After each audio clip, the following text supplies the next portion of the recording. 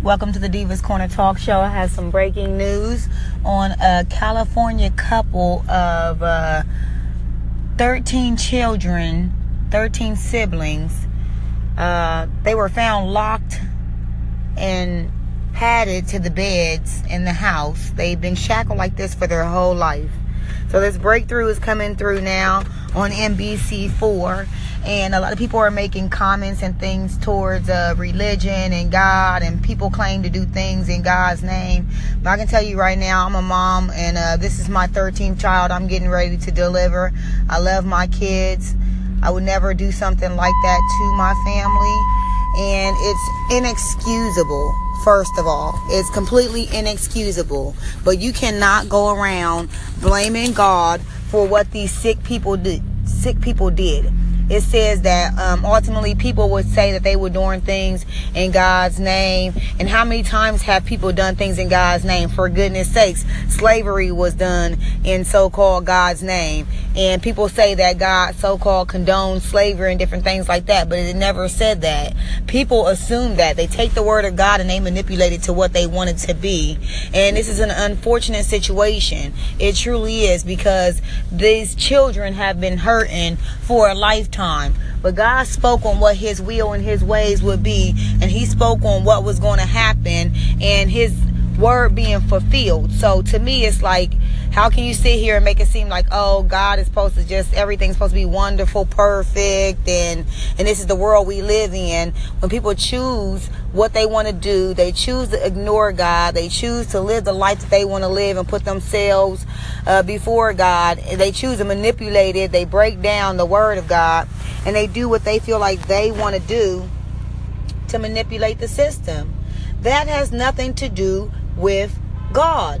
God is not that kind of God.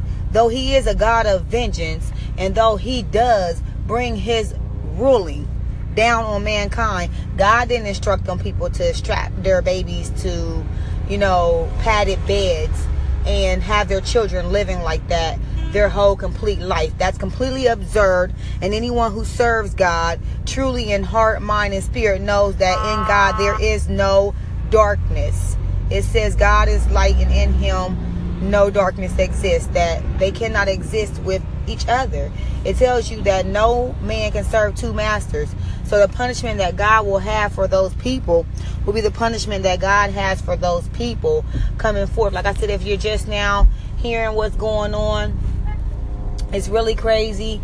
A couple out of California is been found to have 13 children, 13 siblings. Some of them are adults, some of them are youth, young children, and these children have been found to be padded and shackled in the house to beds and different things like that. So they've been in there their whole lives, and this is coming out of California.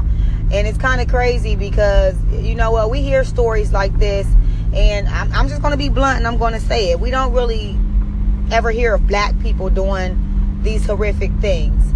So to me, it's just kind of crazy all within itself as a mother who has, getting ready to have my 13th child.